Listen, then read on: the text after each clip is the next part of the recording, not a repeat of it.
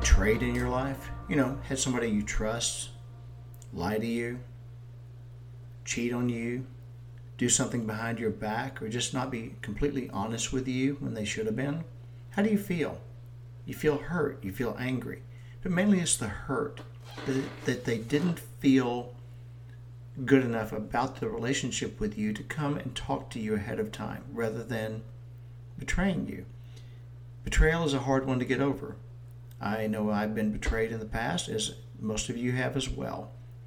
And we've just got to get through it and go forward and realize there are a lot of good people in the world.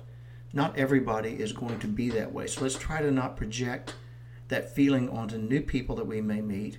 Let's give them the respect and the honor they deserve and not think that they're like the people who have betrayed us. And that is something to consider.